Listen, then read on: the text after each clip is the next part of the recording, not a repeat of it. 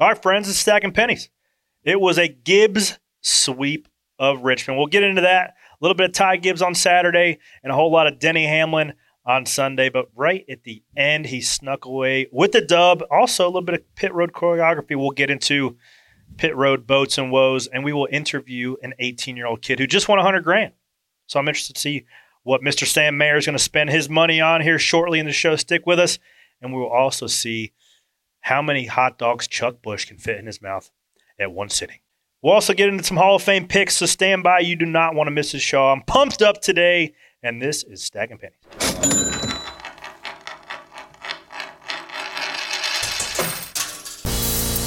Stacking them deep, selling them cheap. It tastes like gasoline, rubber, and victory. We're just out here stacking pennies. All right, guys.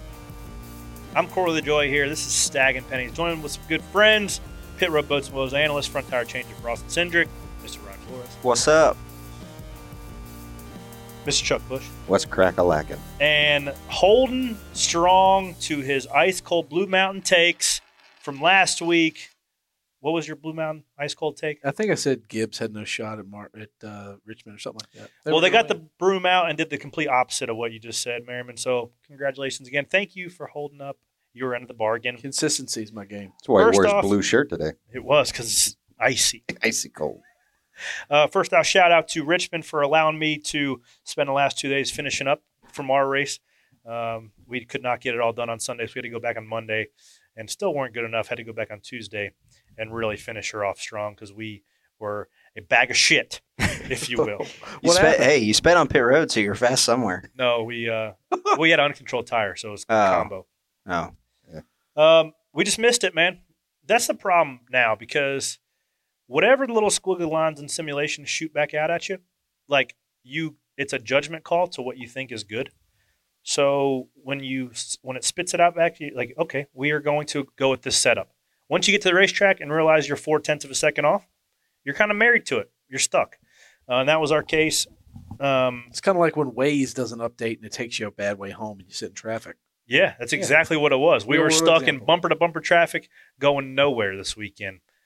It was not fun. We spoke about this the other week on, Twitter Spaces with Blaney, and I think it's something that can be brought up real quick and explained, but simulation, it doesn't just end with the computers or the glorified iRacing rig, which it's not, right? They don't just get in there and run laps. They run their setups through this simulator to validate it, and it's team specific with your aero numbers from the wind tunnel, with your grip numbers from the 7-post. They have all that stuff calculated, which helps you when you unload know where you want to be and make your changes throughout the race, which I don't think people – you have a sim that runs your car on the computer that tells you where it wants to be.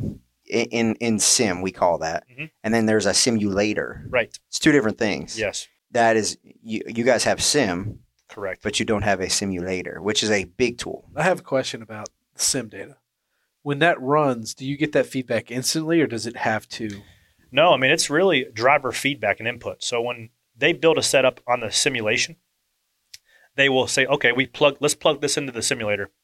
And I can drive the simulator and give you instant feedback like I'm driving it, right? The car moves, it reacts, it locks tires up, it's got lateral grip and feel, just like driving a real car that's just stationary.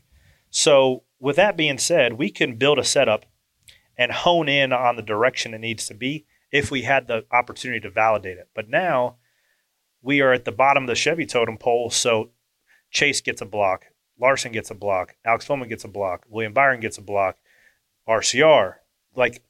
There's no slots available for us to go validate our stuff. So we are guessing from point A, trying to figure out what makes these next-gen cars make some mechanical grip to actual real life.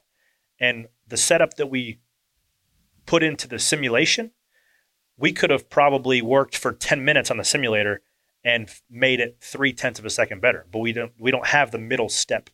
And that is just really and truly from the disparity of information flow and really availability of the simulator. So it sucks, but that's also the way it's always been, and it's the way it's always going to be. The big teams have the tap to the information, the small teams do not.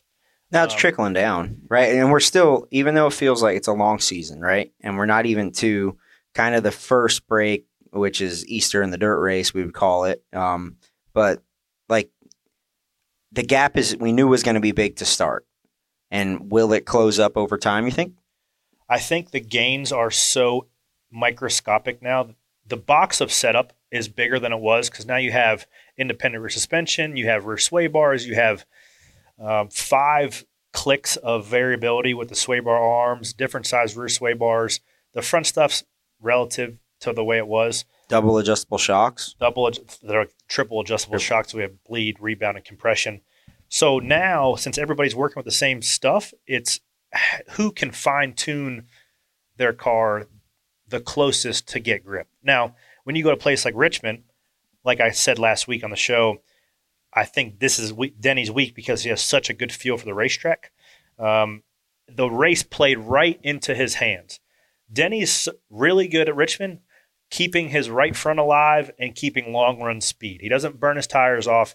He can keep those 3 or 4 hundredths of a second sustained over the course of the run where guys give that up.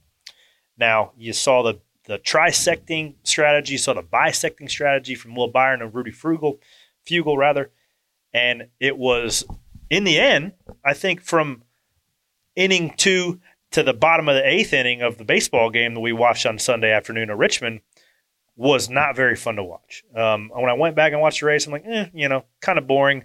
But we had 4 or 5 cars on varying strategies racing in the last 5 laps with a pass for lead, 3 to go. So I thought that particular part was interesting. And if you were, we've talked about this on, I don't know what week this was, Chuck, but NASCAR has 2 dials. There's a competition dial and an entertainment dial. A lot of the times they aren't the same one. This week, the competition dial at Richmond was cranked up. Teams were finding mechanical grip, drivers were sliding around, tire management, pit strategy, pit road times, new choreography. Like that was as heavily skewed to the competition side as we'll see all year.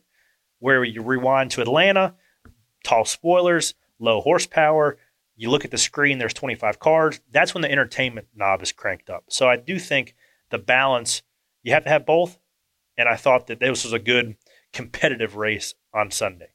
Well, and you got the entertainment, to me, at the end, which is when you want a NASCAR race to be entertaining, right? For sure. Like you want a good finish. And, I mean, Denny Hamlin, Kevin Harvick are both in the mix for a win there. If it wasn't for some lap traffic, maybe Harvick catches Denny, maybe there's a last lap pass. But, to me, I was tuning in because it was a fun race to watch because you had guys that hadn't been there all season. I mean, Denny, where's he been all season outside of the top 10? Well, his first top 10 is a win. Well, he even said himself, I think it was before the race, he said, you can't make a 3-legged horse, or he might have said a 3-legged donkey win the Kentucky Derby. So if he thinks his cars have been a 3-legged donkey, mine has been a single-leg camel. Like, I can assure you that his cars, I mean, he's, that's how close everything is. When he thinks his stuff's not driving good, it's like 12th, right? Yeah. But now Gibbs is starting to figure it out. And they all obviously have a really good feel for Richmond no matter what car it is. They've won 6 out of the last 8 at Richmond. So those guys just know what it takes to get around there good, as well as their drivers are good. Martin Truex hauls ass at Richmond. Kyle Busch hauls ass at Richmond. We'll get into that later about the whole statute of limitations. I think after one pit stop, I don't think that you can backdate a penalty. Is that fair to say? No, I think you can. Yeah, and I think we can cover that in boats and woes, but it was the first time it was ever called. So the rule is you cannot – so NASCAR is deterring teams from putting grill tape on to regulate engine temperature. You're not allowed to put grill tape on. Can't put grill tape on. Now, the way the aero numbers and stuff are, you actually don't want grill tape. You want that thing as open as you can get. I don't know. They weren't in a real rush to pull it back off. Did they realize it? Yeah, dude. You know. Yeah, you're looking at pictures. You're looking at pictures of your car the whole time in real time. If we hit the fence, right, and we're gonna pit, they'll call me up on top of the box to look at the car before it comes in. You're getting that shit quick. Yeah. So they knew. Yeah.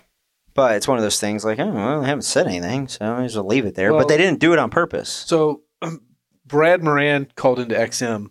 I just posted this soundbite not too long ago. And so what they did was it was reported to them, and so then they needed to go watch the Hawkeye cameras to go back and make sure that it wasn't something that did happen to fly off a tear-off Yeah. and just so happened to get perfectly stuck to the front of the car or racetrack debris. They wanted to go back and wait and take time to make sure someone's hand actually smacked the front of that car and put tape on it.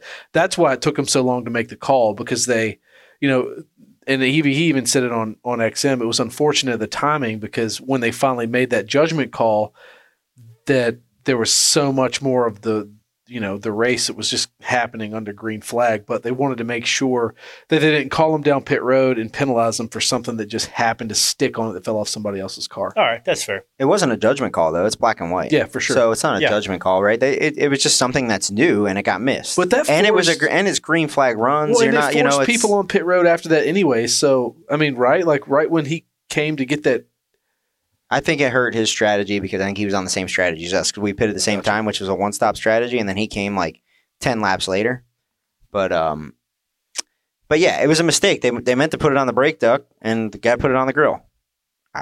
Because a lot of brake shake there, a lot of left front brake lockup, especially over the course of a run. What you'll do is you'll put tape on the brake duct so you keep the heat in the pad. So with the bigger brakes, they'll get hot when you stop, and then as you're going down the straighter, they'll cool off. And that, as it gets too cool, it'll shake, and you'll Yeah. get brake shake and knock the pucks back. And Richmond's the worst place, too, for brake shake, just because the front straightaway is so long and you're not really using maximum amount of brake potential. You're only using, 600 pounds or so. So you're only getting the rotors only hot enough, right? So with the first time there, not really knowing brake temperature peaks because the practice isn't that long, you don't really have a good gauge. Really, it was just a mistake, probably of the front carrier. yeah, front carrier, yep. Slapped it on the wrong spot. Put it in the wrong spot. Hey, my bad. I mean, But he finished ninth. Yeah. So all four Gibbs cars finished in the top 10. Certainly strong day for those guys. The cream is rising to the top a little bit. We saw Team Penske, Hendrick Motorsports, as well as Joe Gibbs lead all the laps on Sunday afternoon. Do you think, from the outside looking in, the bigger teams are stretching it out a bit from the teams that are expected to not be able to be competitive? Yes and no. I mean, we talked Trackhouse, who were blue in the face last week. Like, I didn't expect them to be at the level that they are at, and I think they're going toe-to-toe with the big teams. But, like Rick Ware Racing isn't up there contending for top tens. I mean, Spire's not up there, and they're teams that need some work for sure. Yeah, people and data. More people, more data, right? It's going to win every time in racing, especially when you have in the short term, right? When it's something that, hey, you don't have much practice, you got to get it right away.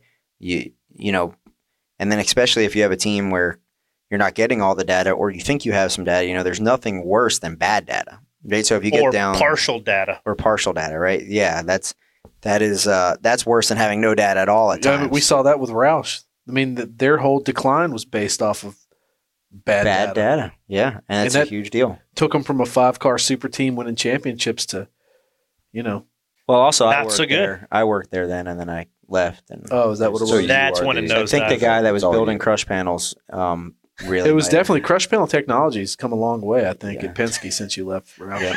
CPD, crush panel development. It's a really important job. Yeah. We talked a little bit about the Cup race. Let's talk about a little bit of the Xfinity race, because we're going to talk to our guest here in a little bit, Sam Mayer, winner of that $100,000 Dash for Cash prize. But a little bit of controversy at the end between two teammates. Chuck, you give me a little. What do you think, Charles? What do you think, Charles? It's racing deal. It's a racing deal. It's one of them racing deals. Yeah. And I think, I love it. I'm here for it. I'm I here to love it. watch it. I'm here to see it. It's fun stuff. And I mean, John Hunter Nemechek has been involved in some of that stuff in the past. What was the truck race? Chicagoland? The Canadian Motorsports Park. Oh, yeah. So I mean, like he's used not. I mean, used we're to. digging. That was like 4 years But ago. I mean, look, I think it's amplified too because Ty Gibbs is who Ty Gibbs is. Joe Gibbs' grandson moves a Joe Gibbs racing car out of the way to win the race at Richmond. It's going to be amplified. It's going to be played up just because of that fact. But Earnhardt did it. Nobody had a problem with it, right? Well, there's going to be a percentage of people who already have a bad taste in their mouth towards Ty because his granddad is Joe. So why not just go out there and win all the time?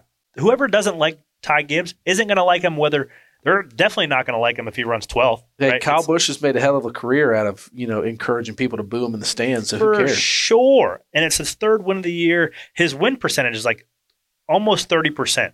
What was Kyle worse? Busch-esque numbers? What was worse, when Carl Edwards and Gibbs cars moved Kyle Busch out of the way for a win, like punted him at Richmond? At Richmond, or Ty had the lane and just drove in the 3 too deep and moved him up, right? He didn't wreck him. I think Dornum's Which one's probably worse than a bump and run. Both the cars finished. Dornum's worse than running. I think Dornum's worse, but I mean, I don't know. You tell me, you're a race car driver. What's the difference? You're racing for the win. Either way, you're moving them out of the way. Either way. But anyways, and wins are more valuable than they've ever been. And he didn't put him in a sand trap like we saw last week with Chastain. The guy finished second. Right. Yeah. He's also not running for points. I just saw him on my way here. I was filling up my tank at in Huntersville there, and here comes Ty Gibbs. And he's like, "Yo, Skip." And we talked, and it was hard to tell from TV because they were in the in-car of John Hunter looking out the right side window for most of it. So you couldn't tell where John Hunter was, if he was moving up. There was one time where they doored each other. You couldn't tell if Ty drove into him. So it was really hard for me to understand what was going on. Yeah. But when they came down the backstretch and John Hunter was on the outside, you're getting used up. Unless he lifts and punts Ty, he's not going to win that race. Right. And if Ty lets him win that race, then he's not a killer. Right. Right. You got, in that situation, if you're on the inside going in the 3, you got to win the race. Yes. And you do whatever it takes. Because if you let somebody roll you on the outside, then you didn't want it bad enough. You didn't want it bad enough. So to that point, those guys were banging doors 15 laps prior, right? Whether it was John Hunter rolling off the bottom, rolling into the doors. So the precedent was already set, like, okay, like this is how it's gonna be. And then it's a game of who can cool their tires down at the right time and make the right push, right? John Hunter passes him fairly clean, kind of doors him in the middle of 1 and 2 and kind of squirts out. And Ty had just enough left. And John Hunter missed the bottom in 1 and 2, one lap, maybe coming to the white, and allowed Ty to kind of maintain. There was some lap traffic in there as well that kind of jumbled it up. But yeah, to that point, you gotta get the wins when you can. And sorry about your bad luck, you were on the outside. You had to see it coming from a mile away. My question to you guys is, I'm interested to hear your opinion, or I'll just go ahead and lay out my hot take. Ty Gibbs is driving the 19 Cup car next year. Ooh. Next year? Yeah. Is Truex in a contract year? Yes. I don't think that's not that hot of a take. I can see it happening. It's hotter than an ice cold take. I don't know about numbers, but I would put Ty Gibbs in a third 2311 car over a Gibbs car right away. I think that they make that move almost like they were going to make the same move with Cindric going to the 21, but then Brad left. I think or they transition one of those guys over to a 2311 car. I think there's a third car next year for them. I don't know. Charters are pretty pricey right about now. How old is Ty Gibbs now? I think he's like 18 or 19. I know he's good in the Xfinity series. I know he's doing really well, and he knows what it takes to win. But I still go back to that. Like, is he too young to make that jump to Cup? Does he have enough experience or do you do a couple more years in Xfinity? But like, at what point do you make the jump if you're winning everything? Like, when do you make that jump? The transition, I think, and what's not talked about as often as it should be, the success of a transition from Saturday to Sunday is more about who you're surrounded by than the actual person yourself. Look at Joey Logano, Cup champion. Jumps in Tony Stewart's car, working with Zippy. It's told, hey, this is how Tony Stewart did it, just drive it. Dude, he was going to be fired, going to drive a Busch car, and that would have been the end of Joey Logano, right? Yeah. Now, next thing you know, look at him. He's in the driving the 22. He's going to be one of the arguably top 12 drivers of all time, in my opinion.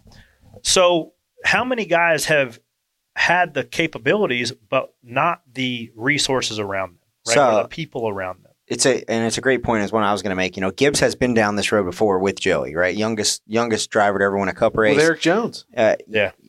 Yes, and now Chris Bell. Eric Jones, was he as young as Joey? Whatever.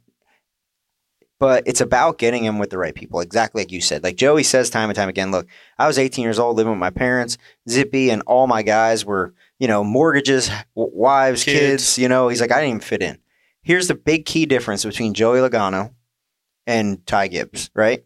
If Ty Gibbs is driving the 19 car, whoever's crew chief in it is not going into Joe Gibbs' office and saying, this kid ain't got it. Yeah. This kid ain't got it. It's, you figure it the hell out for my grandkid. Not saying that's right, wrong, or indifferent. It might not be like that. Like Joe Gibbs is a competitor, right? He knows what's going on, but people are going to check up way harder to go in and tell somebody about their grandkid than they are about the kid that just got signed. And I don't mean that from a mean place, but that is real. That's what humans are going to do. They're going to check up a little bit. But Ty, man, these cars drive more like Xfinity cars than they ever have. We see the downforce level for sure. Now there's definitely going to be a transition in terms of just the little things of now that everybody is substantially closer in terms of speed, and he's not driving an Xfinity car. He's not taking a AR-15 to a knife fight on a Saturday afternoon. Like, you're going to have to work to figure out the little areas of speed that the other three guys that are already Gibbs winning races, he can learn from, whether it's Denny, Kyle, or Chris Bell. So when he surrounds himself with that caliber of people, he already is surrounded by that caliber of people. Like, he will eventually figure it out because he's fast enough. So if you have the speed, you can polish the edges. You can file the corners down a bit to get him in a position to where he can thrive. And it seems like, and it's also situational or subjective rather, because Ty Gibbs seems to be, has pretty humble guy, seems to admit when he makes mistakes. Like, he's got his head screwed on the right way. So there's an element of that too that is factored in. Well, back to Chuck's question, how soon's too soon? Like, I think Briscoe and Cindric stayed a little too long in Xfinity, in my opinion. Like, there's some guys that got plucked a little too soon. Which one's better? My opinion is this. If you have an opportunity to go to the show and you wait, it's one less opportunity you have to learn. Because learning against 8 guys that know what they're doing on Saturday is way different than learning from 35 guys that know what they're doing on Sunday. And it's either you can swim or you cannot swim. There's no no, like, if he can do it, he will figure it out, and he's already proved he can do it. So move him to the show. Well, I got a question about somebody figuring it out. When is Blaney going to figure out this season how to get into victory lane? Not even this season. It's 12 races he's led 100 laps or more and can't close. Why? Like, why is that, Chuck? That's your boy. I mean, that's what, 3 poles this year? Yeah. You've been on the front row the past 4 races. Hauling ass. Yeah. And now, let's not, that's nothing to shake a stick at. That's save your relationship. Well, he's him and Chase are tied in the points right now. Like, they're leading the points. So, like, he's doing what he needs to do. Yeah. He ain't winning. But that's to me, that's coming. It's just, when does that happen? Does it happen at Martinsville? Is that he's my pick for Martinsville, by the way. We'll get into that after Boats and Woes. He gets it done there. I that is sort of my a little too nice. A little too nice, I think. He's too nice? Yes. He's not nice. Blaney? He's a prick in a good way. Blaney. He's got himself a Black Buffalo chaw in, nicotine-free shoe. Spitting in it on the right side of the floorboard. That's just getting it done. It's just dribbling out. He ain't spitting. He's just letting that just kind of. Or he swallows like a real man. Speaking of him being nice or not, him and Ross Chastain are about to scrap it this week. Yeah, I love that. He didn't ship him. Yeah. I mean, I've said it till I'm blue in the face. And Skip, me and you've talked about this off camera. I think don't bring me into this. His Achilles heel. Well, you've listened to me. His Achilles heel is, like, I just go back to, it's almost like every race at Martinsville, he let Joey or he'd let Brad in line, and when he would need a break, when the race was on the line, they wouldn't give it to him. Everybody remembers him. I mean, he's wearing those bright yellow gloves, flipping off Joey or Brad, like at Martinsville. He would play the team role. He would let him in line, and he would be the one that would be on the outside looking in when those guys were in victory lane at the end of the races. It's just how it's been. All right, cold takes. Those dues are paid. Ryan is not taking no shit off of nobody. Well, my question is this. Does he do what Ty Gibbs does this weekend if he's alongside of a teammate? He didn't do it at Daytona. Right, that's the question, right? And that's where you look at Ty Gibbs and you want that guy behind the wheel, right? Yeah. Now, there's something to be said about being a gentleman and racing and racing back to the line. There's also something to be said about cashing the check. So can you close? Can you not? And you're not going to dance around it. They're all my boys, and I've pitted for Blaney too. But his pit crew has taken him out of contention for a couple races this year, but they have righted the ship, and they're right there now, ready to compete. This weekend he hauled ass until he lost the lead, and their car wasn't as good once they lost the lead. So him and Jonathan, he's got a new crew chief. Jonathan Hassler is pretty much a first-year guy. He did some stuff with 21 last year. And they have a lot of speed, and the only way that you win races is to continually have speed and put yourself in position. Now, there has been issues with closing the race out, but once they get one, they'll get a couple. You got to remember, he won 3 races last year? Yeah. No slouch. I didn't say it was a slouch. He knows his way to victory lane. It almost seems like when he has control of the race is when he can't quite punch a ticket in the places where, he kind of finds himself towards the front, late race restart, he'll pull gloves down and get after it. Now, that's a bit situational. And also another hot situation this weekend is the pit road choreography. Let's break down that. I'll be honest. It was sexy. I saw the video on NASCAR's feed on the plane. I'm like, ooh, the way those guys came around the left side on the 11, it was chef's kiss. We'll break that down here in Pit Road Boats and Woes right after this.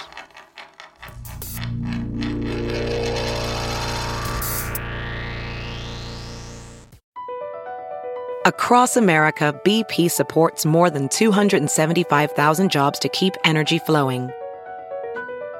Jobs like building grid-scale solar energy in Ohio and producing gas with fewer operational emissions in Texas. It's and, not or. See what doing both means for energy nationwide at bp.com/investing in America. Welding instructor Alex DeClaire knows VR training platforms like ForgeFX help students master their skills. There's a big learning curve with welding. Virtual reality simulates that exact muscle memory that they need. Learn more at meta.com/metaverseimpact. All right, guys, a lot to get into today here on Pit Road Boats and Woes. My good friend Ryan Flores, front changer for Austin Cindric's number 2 Ford Mustang. Big news this week in Gibbs unveiling the new choreography. Do we have like a word we're calling it? I don't know, Gibbs stop. It's a Gibbs stop. It's going to be the normal stop if they keep doing what they're doing. Is it able to be applied at any pit road? I don't think so. No, I think that, like Talladegas and stuff, you'll do something different because you can't really call off the 2 tires. It would really slow it down if both guys had to run around the front. And, they've been able to do it for 2 or 3 weeks now, and they haven't done it yet for a reason. Right. But you're going to have it in your playbook for when this race this weekend, for all intents and purposes, was a pit competition. And we'll get into that at the end. But the 11 car, won the day on pit road. Yes, the 18 car had the fastest stop and the new fastest stop in NASCAR history. And, there's a lot of talk about that. But the 11 was right there with them. They actually won the day just off consistency. And there was a point in time during the race where they switched back to the old choreography when they had to do an adjustment. Now, from my understanding, it was a miscommunication why they did it. But they still, go back and forth. But, there's a lot of talk about the choreography, right? And I sit there and watch, like a guy. It's something I study really closely, especially being a competitor. But I watch like a guy like Michael Hicks, who's the rear tire changer on the 11. And the stuff he's doing in front of the wheel with his gun work, the way he's pulling the tire, he's using the gun in his right hand with the trigger, but he's pulling the tire with his left hand. So he's getting the gun on there, pulling the trigger, and pulling it with his left hand as he's going. You can't do that on the right front, because you have to roll the tire back to the wall. But his gun work, his exchange times with his carrier, so that's the amount of time from when the wheel comes off to when it goes on. We call that an exchange. That stuff, and his time on lug nut is substantially better than most. So yes, the choreography is good. But if you look at what the 18 has done in the past, the 18 has been the fastest team, and they've done. It's a little bit wonky, and we'll get into this next about what pit time we're actually going by, because there's a lot of different places that times, and it's not really right for Gibbs to use their metric. They just came out and said, "Hey, a 919, new fastest stop in NASCAR history." Well, wait a minute, are you using Gibbs times? Are you using Ford times? Are you using NASCAR times? Are you using mechanic square times? We have to pick one. Like if we're going to do that and start tracking like a NASCAR record, right? It needs to be from a source like NASCAR that it's either done with the data Like an in the official car. time. Yeah, you're not just going to have it like Gibbs time, right? Because that's just biased. Even though they're right and they might be right for the way they time it, they can't just go on there and say a 919. Like, hey, wait a minute, I can't. That'd be like me timing you with a stopwatch. Like, hey, new track record. Right. So should a pit stop when should it start and when should it end? So that's a big talk, right? The point I was making on that last one, they've done a 9.4 before on their stop. So, and they did a 9.49 was their previous fast stop, a 9.19. So 3/10, like we had talked about, was what was better here. Yeah. And neither of them have been perfect stops yet, right? When you hit a perfect stop, you're going to be in the 8s, but you would imagine they will be in the 8s, high 8. I know that some corners of the car, they had 8s this weekend, and looking at our breakdowns, we had some corners of the car that were 9 flats. So you have to put that all together eventually. But yeah, the way that we've always timed pit stops for Infinity is you look at the best way to do it is to look at the number on the roof. And as the car stops, when it stops at rocks back, so you start it when the car rocks back, and then you stop it when the jackman's wrists break on the jack handle on the left side. That's usually the most common way to do it. When I timed the Gibbs stop overhead, I timed it 4 separate times, and I got anywhere from a 9.33 to a 9.39. So there's Toyota has their data, we get the Ford data on ours. Like we were the fastest of that, that segment of pit road, that block when everybody pitted. We were the fastest with a 10.39. And then I looked up and they were a 9.49. So they were a second faster than us. And I was like, oh shit. Like, yeah, they're hauling ass. But they also hit it. They also hit a good stop. I think nailing down how we time that for a record moving forward is going to be important for us as a sport. So now we saw 4 Gibbs pit crews in the top 7 for overall pit road speed at Richmond. Not Gibbs. So just on the mechanics for breakdown, not Gibbs proper cars, right? Right. Kurt Busch car. Kurt Busch was one of them because the 20 car came in 16th. Right. But yes, the 11, it broke down. The 11 was first. The 18 was second. The 45 was 6th. And the 19 was 7th. The 23 did not do this choreography, which is interesting. And when asked why, obviously they have people out because of wheels falling off. A wheel falling off, but also their car chief got ejected. And not only does this put more load on the guys over the wall, but it also puts more on the guys behind the wall. So with their car chief, yes, catch tires. With their car chief getting ejected, which is interesting, they didn't have an integral guy in the back that could pull the hose, so they didn't want to do it and hurt somebody or take a risk. So they just did it the conventional way. So after seeing that performance, if you will, right? You could argue the race was won on pit road because their stops during that green flag sequence were smoking fast. Does a Penske, does a Hendrick, does a Roush start working on that choreography to have in the toolbox? I think absolutely, right? And that's where my fear comes from, even talking to some of those guys over there. The trap is, hey, it's faster, we got to do it, right? But there's a lot of moving parts to that, and they have been working on that for a year, right? They even changed it after Atlanta when the Jackman and the 20 car got hit. The rear changer was going on the side closest to the gas man, and now he goes on the other side of the Jackman and runs around him. So it's still something that they're improving and fine tuning. Now they've done the work, so you can sit there and it's on TV. You can dissect it and you can say, okay, this is what we need to do. So the work is done. You just have to figure out how to do it with your people. But yeah, you have to start doing it. The scary part is like, okay, if a team, say a team that doesn't have as much talent or as much time as Gibbs has, and they're like, hey, it's faster, we're going to do it. And they run out in front of the car and they all get mowed over or they get hose, or they get hoses drugged down pit road. Like, does NASCAR go, wait a minute. Yeah. That's where this gets messy, because if we start hurting people on pit road or we have teams that haven't put the work in trying to do this at the track, it could get messy. It could get messy. I have a question for you, Skip. Is there because everyone's running around the front of the car, does that open them up for over the wall too soon penalties? I mean, how does that choreography correlate with, when you can go over the wall based on a traditional 4-tire stop? Yeah, so the jump line is more important now than it's ever been. You can jump, so we were in pit stall 16, so I can jump at the back line of pit stall 15. And if you look at pit road, as you look down, there's a yellow line and a white line, a yellow line and a white line. And that's each person's jump line. They have different colors so you can tell which one's yours, each different one. And like I've talked to my carrier this year because he's been late jumping, and it hurts me because then I can't. As he runs out, I have to slide behind him. And yes, it opens up for sure, especially weekends like this where where you can pit on a curve and you're kind of counting on the guy counting the car in to jump early. Like when the spotter counts it in 5, 4, 3, 2, you'll jump on the 2. We've seen that by people before. But yes, it definitely opens up for one more guy to jump early and get a penalty.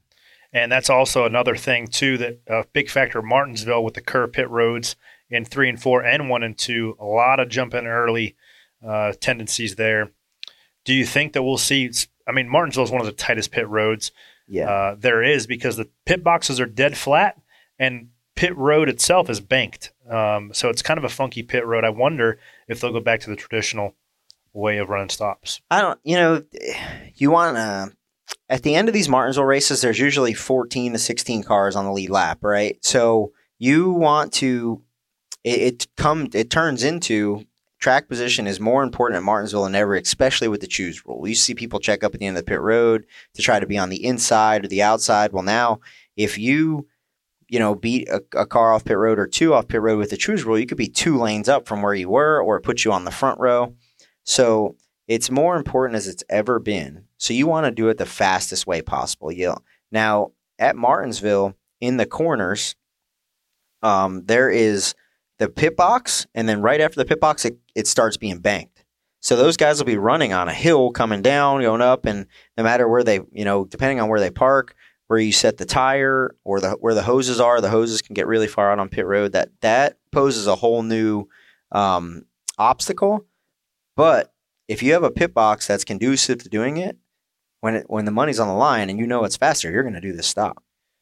So we were talking about it before. Back to Richmond for a second.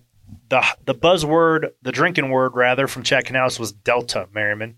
And you asked about it. So I mean, I have a basic understanding of what that is, but if a fan didn't have any context going in, right, like other than an airline, like what does Delta mean? You know what I mean? Like we won't talk about the other Delta in the room, right? But what does it mean? How does it affect what you do on pit road, Skip? How is that information important to you? But I guess first off, what is a delta on the racetrack? Yeah, so delta is the amount of change, whether that be temperature change. We talked about brake temp. So delta would be how hot the brakes get to how cold the brakes get any particular lap. Like the difference in that, if it's 300 degrees, that's the delta. Delta is the engineering term for difference. Delta is the engineering term for difference, right? So when Chad Canales is talking about the delta and strategies, they have softwares that break down what the ideal strategy is based off of tendencies.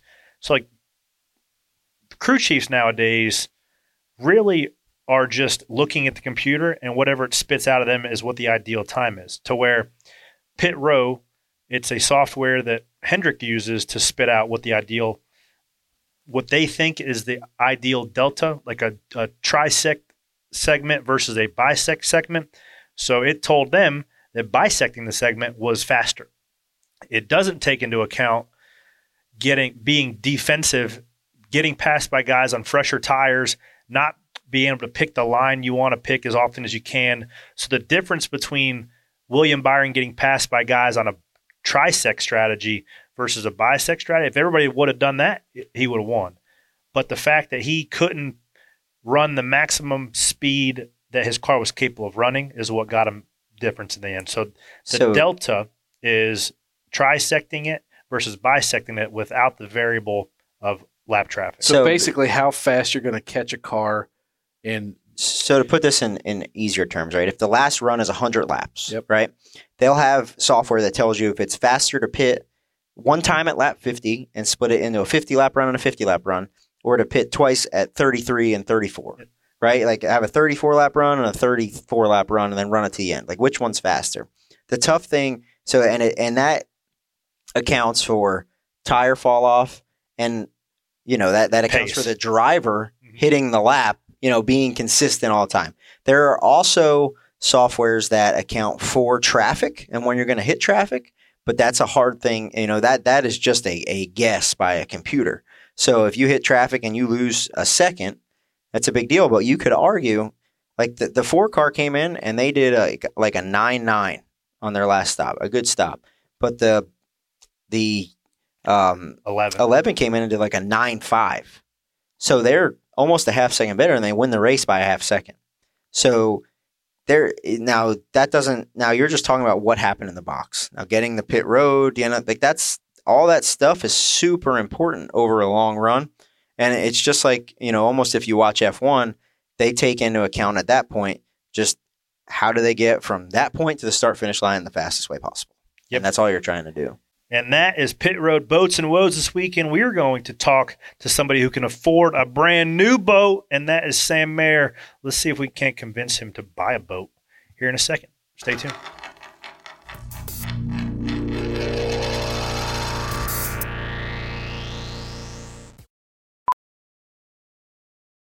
Professional welder Shayna Ford used VR training developed by ForgeFX to hone her skills as a welder. The more time that you spend practicing it, that's what separates a good welder from a great welder. VR training can help students like Shayna repeatedly practice specific skills. Virtual reality definitely helps because the more muscle memory that you have, the smoother your weld is.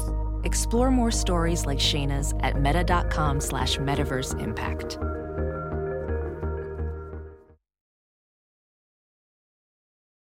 As you write your life story, you're far from finished. Are you looking to close the book on your job? Maybe turn a page in your career? Be continued at the Georgetown University School of Continuing Studies. Our professional master's degrees and certificates are designed to meet you where you are and take you where you want to go. At Georgetown SCS, the learning never stops, and neither do you. Write your next chapter. Be continued at scs.georgetown.edu/podcast. All right, guys, welcome to the show. $100,000 richer this week. Your Dash for Cash Richmond winner, Mr. Sam Mayer. Thank you for joining Stacking Pennies. How you doing, sir? I'm doing pretty good. How about you guys? I am doing fantastic. We're all here having a good time today. It is Tuesday. Has it sunk in yet? You haven't even hung the big check up in your room yet. There's literally nothing in the backdrop of your house. Could you at least duct tape that big styrofoam? Yeah, I mean, it's right there. I can duct tape it up. Here, I want to go grab it. I want to see it. Yeah, there it is. Mm-hmm. Love that. $100,000. I just got it from the shop the other day. Man, $100,000. Now, did you take it to the bank and try to cash it? I mean, I was gonna sign the back of it, see if I could just give it to him. Do that. That would make for. I know Junior loves some social media content. That would be some good content. Maybe you guys should look into that. But I know you don't get to keep all of that $100,000, but you get to keep a good percentage of it. What are you going to spend your percentage of that 100? Yeah, I mean, I'm gonna do like my percentage. I'm definitely gonna give back to the team a little bit because they work their tails off to make the race cars go that fast. So I'm gonna give back to them a little bit, trade them to some nice stuff. But I'm gonna keep other little percentage on the side because I'm an irresponsible 18-year-old, so I gotta take care of it. No doubt, bro. If I was 18 years old with that sort of money, I would do some really dumb stuff that I would not recommend you do. But besides the money, it had to be a big confidence booster for that one team to leave Richmond the best of the Dash for Cash cars. But you guys have had speed. Not necessarily the results to show for this point in the year, but you guys look pretty good there at Richmond. So how's the year shaping up? Yeah, I mean, it's starting to come around for sure. Like, these guys are clutching up at pretty much the exact right time that we need to make this Dash for Cash stuff work. Obviously, get my first top 5 of the year. at Coda, and then that qualifies us in for the Dasher Cash at Richmond, and then getting a top 3 at Richmond qualifies us for the Dasher Cash at Martinsville. So we're definitely hitting the nail on the head here with the timing of finding our speed. But I mean, we've been fast every single week, and we've been up there leading laps a couple times, especially at those 1.5 miles, which are all new to me. So we've been pretty good there so far. So I'm looking forward to the next couple weeks, and couple months, just to see how far we can keep this rolling, because I feel like that win's definitely coming around the corner pretty quick. Well, no question. If you keep knocking on the door, surely it will be open eventually. But you split the season last year in that 8 car with Josh Berry, and it's so hard that people don't really understand being part-time in and out of the car. Once you turned 18, you were in that thing full-time for the rest of the year. How much of that consistency this season, now that you're in the car every week, the same competition meetings with the same guys using the same, verbiage, what does that do for just, I don't know, like maybe finding the little gains in yourself in addition to the team weekly? Yeah, I mean, like, I'm at the point in my career and like my age, obviously, I'm really enthusiastic about everything. So once I get out of the car at Richmond, I'm like, can we go to Martinsville right away? Because like I just want to go out there and race. Like I have a lot of drive to go do that. And I'm feeling really good about everything right now. So I'm itching to get to the racetrack each and every week.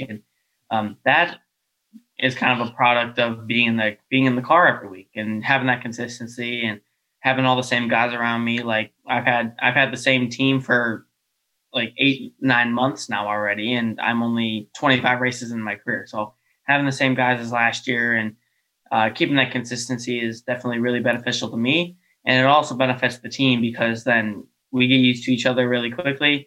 Once we get used to each other fully, then we know what we have to do for each other. And then the product on the racetrack is even better.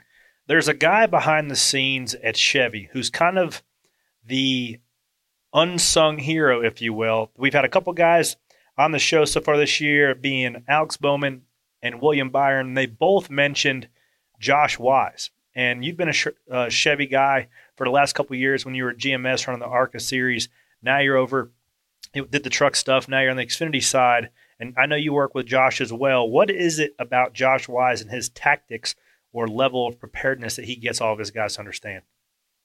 Yeah, it's unbelievable how methodical he is with his research and his work and his presentation of everything each and every week. Every Thursday, we all sit down, whether it be truck, Xfinity, or Cup guys, like all of us in there together, and we're all bouncing ideas off each other about the racetrack and each week and what we can see and find and learn. And that's all thanks to Josh. He does a really, really good job just about everything he does. And obviously, his guys are really, really good on the racetrack, whether that be the truck guys, the Xfinity guys like myself, and the Cup guys too. So he does a really good job. And I mean, there's one variable about that that's all the same, and that's Josh Wise. So you're 18 years old now. Fast forward 10 years till you're 28. Where do you want to be here in 10 years? Yeah, I mean, even in the next 5, I want to be in the Cup Series and hopefully winning races by then. But definitely 10-year overview. I would think I'd be in the Cup Series, and hopefully by then I have a championship. I mean, that's definitely lofty goals, but like, might as well shoot far. And if you get halfway there, that's still pretty damn good. So I'm gonna shoot far, shoot as best as I can, and long as I can. I want to be here. I want to be here in this sport a very long time, and I want to be like you one day, where I can have a podcast and everyone listens to it. So it's like, I want to be that guy that's around here and everyone talks about. I don't know if anybody listens to this podcast. Maybe your mom, my mom, and Chuck's grandmother might listen to this thing. Other than that, that's about all we have to listen to. But I appreciate you jumping on. Before I let you go, I've got 2 questions. This is the first time you've been on the show, so I'm going to ask you the question I asked a lot of guys last year. 1, if you had to pick one car and one track to race at the rest of your life, what are you picking? A lot of people are going to look down on me for this, but I'd say the Xfinity cars at Daytona. Like a lot of people probably are like, that's the worst. Oh my God, why would you want to do that? But it's just, I'm still so young and so energetic while it's speedway racing that's what I would want to do. And I just, like, there's something I learn and try every single week. And I mean, Taylor, my crew chief, puts together probably some of the best speedway cars in the Xfinity series. So it's definitely really fun to drive those things when you can make so much momentum and a lot of good moves at that place, especially. So I'd say Daytona and the Xfinity car. Knock on wood. I hope this doesn't happen to you, but it's inevitable that it will. That seems to me like you haven't crashed hard enough on a speedway, and that happens to me quite often. That's why Daytona would not be on my list. But you, sir, can have an Xfinity car Daytona all you want. Question 2.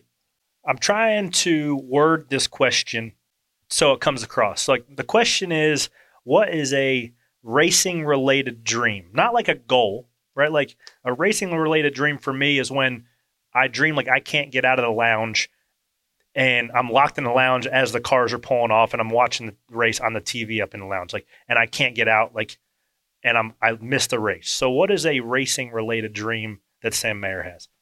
I don't know. I mean, I get flashbacks because actually I did wreck at Talladega really bad last year.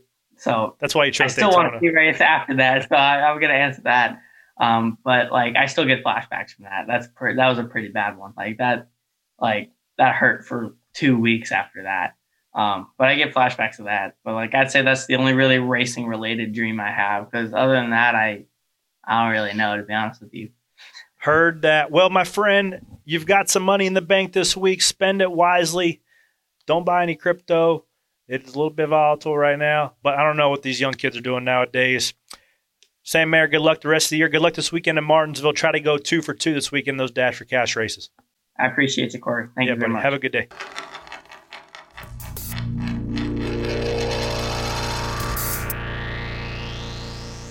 Hey, Marion, I heard a stat. Only 5% of voters chose Sam Mayer to win that Dash for Cash this weekend. So there was a small pool of people to win some signed merch. Where can they go to vote on the correct Dash for Cash winner this weekend in Martinsville? All right, martinsvillespeedway.com/Dash for Cash. Yeah, you can win some signed merch from whoever wins the 100K. I mean, you've got a 25% chance of getting it right. But only 5% of people got it right at Richmond. I was not in that 5%. I applied my ice cold takes to my Dash for Cash fan vote. Who'd you have in your Dash for Cash fan vote? I was picking Noah Gregson. Who are the Dash for Cash guys this week? You have got Sam Mayer, AJ Allmendinger, Ty Gibbs, and Riley Herbst. Who you picking? I mean, man, I just love watching Tyrone, man. He's so much fun to watch. But Martinsville is a place where you got to have some discipline. You got to be calm, cool, and collected, so that'll be a test for young Ty. I don't know how he ran there last year. AJ's always been a good one at Martinsville. Can we just give a shout-out to Riley Herbst for having a good run, qualifying for this Dash for Cash money? You act like he's in some like shitbox car, man. No, but he's had Riley's good, man. He should be up front. Yeah, he's had rough luck the entire season, though. I mean, I feel like that's along the lines of Denny Hamlin getting his first top 10 as a win. Like, that dude qualifying for Dash for Cash is a big deal. I mean, I've got a whole list of stuff I can put on that, but I'm just going to transition to the next segment, Chuck. I like it. Dale Jr. Junior Motorsports seems to just dominate the Dash for Cash races. I mean, so it's hard to bet against Sam Mayer. He's got a little confidence right now. Who knows? He might go 2 for 2, but it's hard to bet against that 54 of Ty Gibbs right now. Old Dale Jr. is going to be in that Xfinity race too. Mm-hmm. Now, I really want to dig into some debating with y'all over some Hall of Fame inductees. So y'all tune in after this break because stuff is about to get crazy.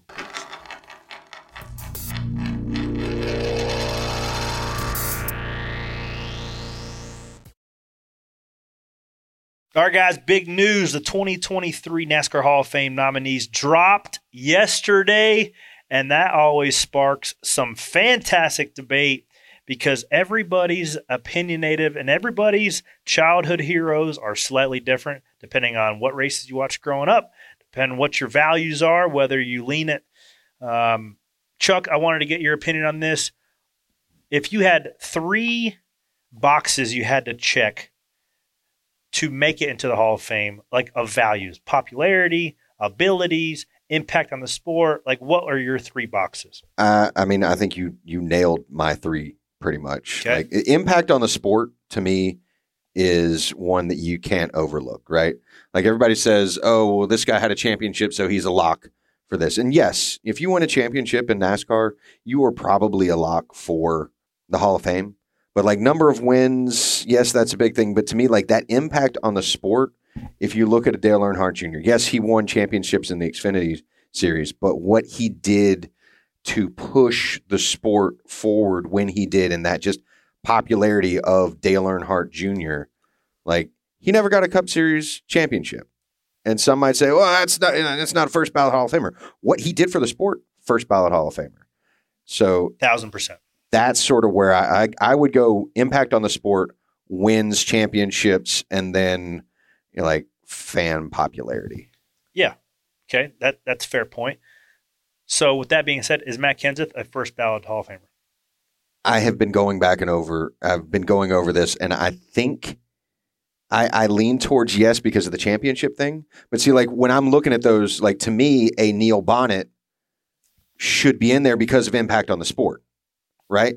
Like he's doing the Dale Earnhardt stuff before Dale Earnhardt was doing it. With his Winners TV show back in the early 90s, Neil Bonnet basically popularized the sport in a way that he could talk to the fans and break it down in a way that really hadn't been done to that point. He was the everyman. I feel like why isn't like Neil Bonnet for me is in the pioneer category. Like it's tough to put Neil Bonnet in a modern era because you have to almost look at it because they're at a disadvantage because social media wasn't a thing. Like they are so far removed from their impact on the sport in the era that they were that they're at a disadvantage because now we're voting for them today. But we're not voting for them. Well, what they usually do, and this isn't a steadfast rule, right? But like I feel like you see it split up.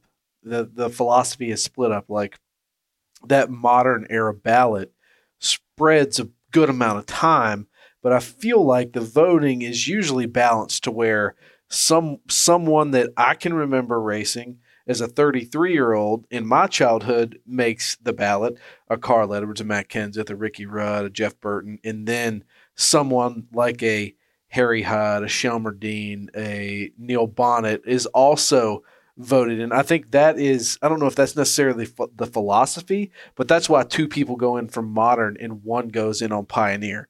So, but I mean, Neil Bonnet is modern. Like fair in this, like the majority of his success at the Cup level came in the 80s. Yeah.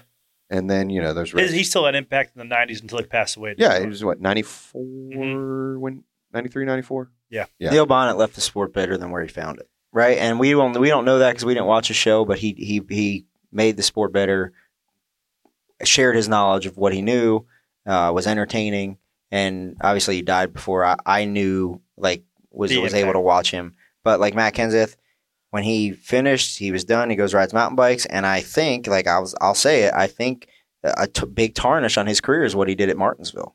When you look at a body of work, that was granted I was on Penske's team, but if I try to look at it objectively, I don't love that, man. I really don't. But that one doesn't stand out as to me as a tarnish on his career. Well, it does to me. I know it does to you, but I'm just when I think of his whole career, that is, I guess, a drop in the bucket. That's a thing that happened on the track. Like his wins and his championship to me stands out a little bit more than that. Let me read something to you guys because you have skipped over somebody. Okay.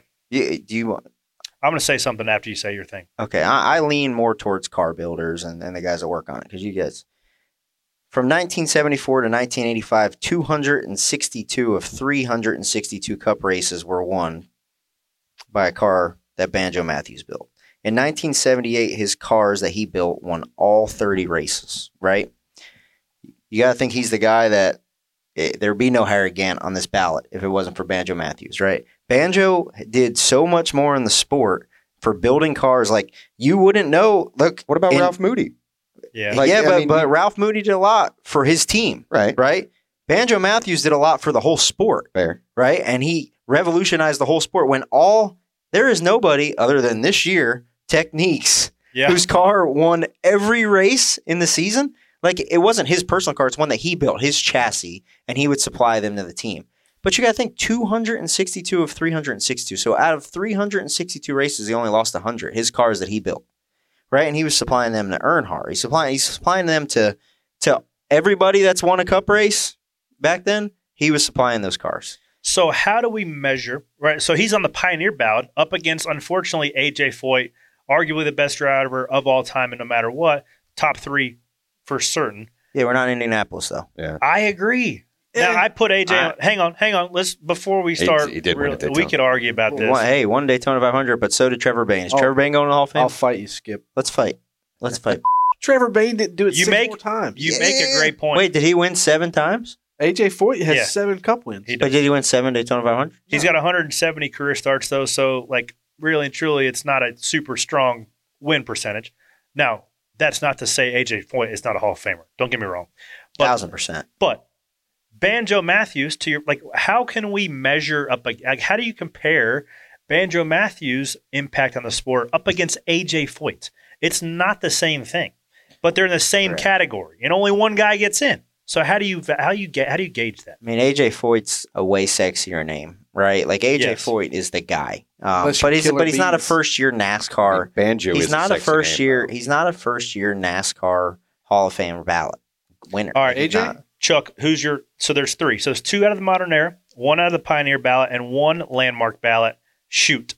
I'm going to go off the top of my head. Neil Bonnet, Matt Kenseth, Sam Ard, and see the landmark. Anybody that doesn't have Mike Helton in that landmark I ballot know that. list Well, needs that's to be like that's where I smack want to kicked go. right straight in the Like genitals. I can make an argument for Janet Guthrie to be the landmark award winner, but Mike Helton, the mustache. Mike has- Helton's mustache Hang on a needs second. plaque for a national landmark. It's a Yes. treasure. Yes, it's the 8th wonder of the world. Yes. But the fact that like Mike Helton to me is NASCAR. Yes, and that's why That guy had taken the sport from a regional series to a national series, weathered the storm through all of it, and He's- was the anchor. He's been with them here.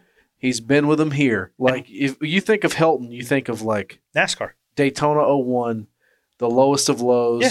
to the highest of highs, has been right there glued to the Francis hip through Yeah. thick and thin. That dude deserves to be the in there. most nervous I have ever been at a NASCAR race was at Iowa when I read the drivers' meeting live, like the video live in the tent with all the drivers, and all the drivers are staring at me. They didn't bother me. It was in the back. Mike Helton was standing in the back of the room, and all I could see was that mustache. And I was like, I don't want to make eye contact. Oh my 'cause, God, like, that's a, like I was nervous because like if I screw this up, like Mike Helton is. I got a great story for that.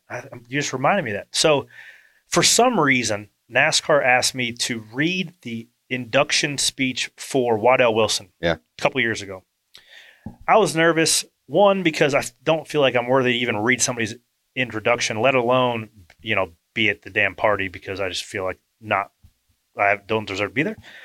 So I read and I prepare all this stuff, right? I'm reading up on Waddell Wilson and his introduction. Go up there, and I got my paper, and you read the teleprompter, and I'm looking down, and it's Richard Petty, Dale Inman, Rick Hendrick, Tony Stewart, like the guys, you know what I mean? And like it was all good. You try to like envision them in their underwear, maybe not Tony Stewart, but like I see Mike Helton and the mustache, and it made me start sweating. So I don't know if it's the mustache or just the swag that Mike Helton's got. So he is in. No question. There should not. If there is a NASCAR Hall of Fame, if there's a race car Hall of Fame, Mike Helton should be in every single. There are a few people that when they walk into a room, they have a presence that just almost commands the whole room. Yep. And he is a nice guy. When you interact with it, it's not like he is intimidating. It's just he has that presence. He's the best. He's been the steady hand that has helped NASCAR through several different iterations of what it is. You ever been in his office? Have not. Who's your 4? Kenseth, Harry Hyde, AJ Foyt, Mike Helton. All right. For me, Matt Kenseth isn't a first ballot. He's like a 3rd or 4th ballot. But who are you going to put in there over him? Does Carl Edwards deserve to be in there? No. You have to have. I'll be honest. I might burn the Hall of Fame down if there's an arson and Carl Edwards gets in first ballot. I've got problems. But with that. he's not first ballot, though. Just a simple no. He's would have been fine. All right, that can work. Carl's been on the ballot before. Carl wouldn't be first ballot. Carl's been on there before. But what I'm saying is, like, I think you have to have someone on that list of modern people who can walk in on 2 feet and give a speech. Ricky Rudd. Wow, that's what you're worried about? Are you worried about what they did to get in the Hall of Fame? Are you worried about them? But you have to have some appeal to like. Wait, for Instagram likes? No, but you have to have some appeal to have people engaged and want to come. Like, you look at Ricky Rudd. I love Ricky Rudd. I think Ricky Rudd is a absolute badass. And if I ever went, to get in a fight, I would tag Ricky Rudd in. You call the rooster. But if you look at the body of work from all those modern era drivers that I can remember, like Matt Kenseth is more qualified than anybody else on that list, in my opinion. He's got a championship. He's got 2 Daytona 500s. He's got a Coca-Cola 600. Did you see what he did in Martinsville that time? It's pretty shitty. Not something a first ballot Hall of Fame. Maybe a second or third. Hey, one thing I don't know, and I think we got to talk about it because Clint Boyer tweeted about it, and I don't know him, but I'm a short track guy. You're a short track guy. Is Larry Phillips. 5 national championships, 7 regional championships, 13 track championships, all under the NASCAR banner. Clint Boyer's fighting hard for him because he's from his area, but did he move the sport better? I don't know much about him. I don't know a lot about him, but I see Clint Boyer on Twitter fighting hard. It's not the hall of, progressive it is the people in the sport. No, but it's the NASCAR Hall of Fame and what he did for the sport as a whole. I mean, I you can't overlook the local track and the short track guys. Larry Phillips more famous than Matt Kenseth? It's not a. I guess it is. It's not a Hall of Fame. It's not the Hall of. Oh shit! It's not the Hall of Popularity. I was going to say, yeah. Oh yeah, I guess it is. Yeah. But I wish there was more value put in the sport of people who did this just because they loved it. Banjo Matthews did it because he loved it, right? Like he wasn't living in a house on Lake Norman, building chassis that won 260 out of 320, like whatever it was. Like those guys were doing it because they loved the sport, invested in the sport. They didn't have a jet. They didn't have a Newell motorhome. Like Larry Phillips, why should we lower those guys? The guys that didn't want to pursue a cup career necessarily, wanted to work a job, hang out with their kids, go race on the weekends with their friends under the NASCAR banner. Larry Phillips won 5 national titles, 13 track championships. Why can't we put some weight into his accomplishments just because necessarily they weren't on TV doesn't make them equally as important? I agree. So here's my 4. Neil Bonnet.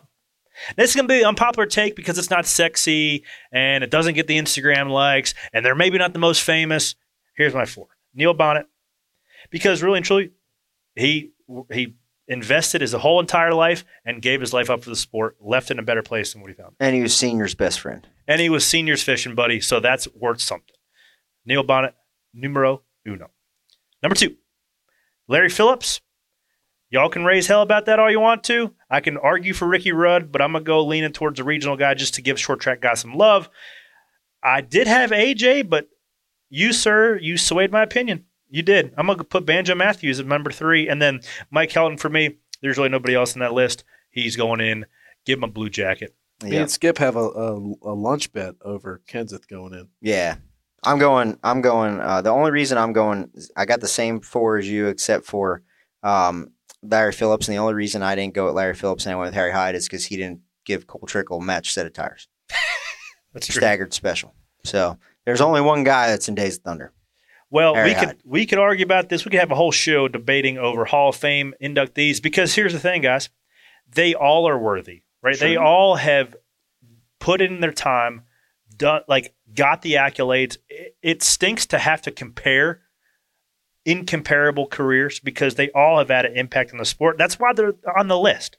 So all these guys are Hall of Famers. They just might not be voted in this year. And everybody has their champion in that room when they go in to vote. Yes. The debate that we had in here, magnify that by 10, 20, 100 on that day when they're voting because they are going to argue probably more in depth than we have been. No question. No questions asked. Now, I might have been a little harsh on Carl Edwards. I don't think he's first ballot Hall of Famer. But that guy, when you watch some old races, that guy was fun to watch drive, man. Okay, let me ask you this. He was a freaking wheel, man. Harry Gant or Carl Edwards? Harry Gant. If you had to choose between those two. Mr. September? Mm-hmm. Carl didn't drive the Skull Bandit. He didn't. The Aflac Duck wasn't as cool as Skull Bandit. No, it wasn't. No, it wasn't. No, but how do you compare? Because they're different eras, man. It's tough. You know, I'd put Harry Gannon over Matt Kenseth. Because you see that shit Matt Kenseth pulled in Martinsville? Did you guys see that? Harry never did that. Anyway. If NASCAR don't call that low down Shit ass racing, and you better. Ryan better. And the Hall of Fame better. And I guess really and truly, that's why we don't vote. Yeah. Because we have no clue what we're talking about, yeah. but I hope you guys enjoyed it because that is the Hall of Fame debate section here on Stacking Pennies. We'll get into Penny for your thoughts here right after the break.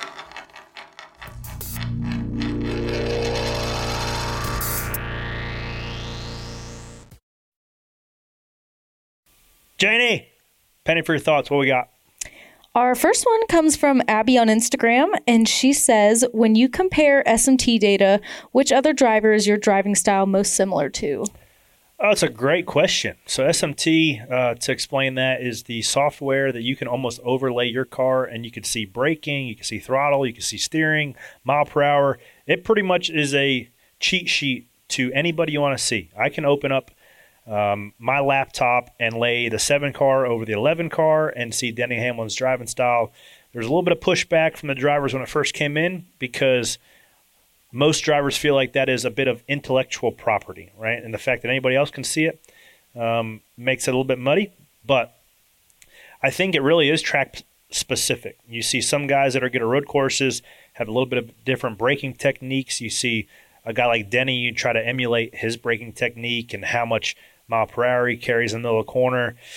Somebody that I compare myself with is probably Martin Truex. Him and I, have a similar way of steering input, of throttle application, because there's some guys that kind of do like a two-step, like a initial 30% throttle just to check grip and then put it down. Some guys are a smooth, gradual increase on throttle. Seems like tendencies I lean towards Martin Truex's. Do you look at both people that you're similar to and then also like guys that you want to run like and what they're doing? So I'll certainly look at guys who are strong at particular tracks. Like I looked a lot, Denny, how he went at Richmond rather, and I'll look at guys who run well at Martinsville this particular week of previous races and kind of see if I see a trend of what I do and lay it over if it's slightly different than what Joey Logano does or somebody that has a couple Martinsville clocks on their shelf. But at the end of the day, it's still a little bit – you have to get your car to do what you want it to do. It's certainly a good, helpful tool that everybody has, so everybody's always looking at somebody else to try to get a little better. Logan asks, why doesn't NASCAR retire numbers? I've always wondered that because – as much as we always hear NASCAR owns the numbers, they really are team numbers, whether that's the 43, whether that's the 3, the 21. I think all the time it's like, man, do I wish the 3 was retired? Yeah, kind of. But, it really truly is just a number.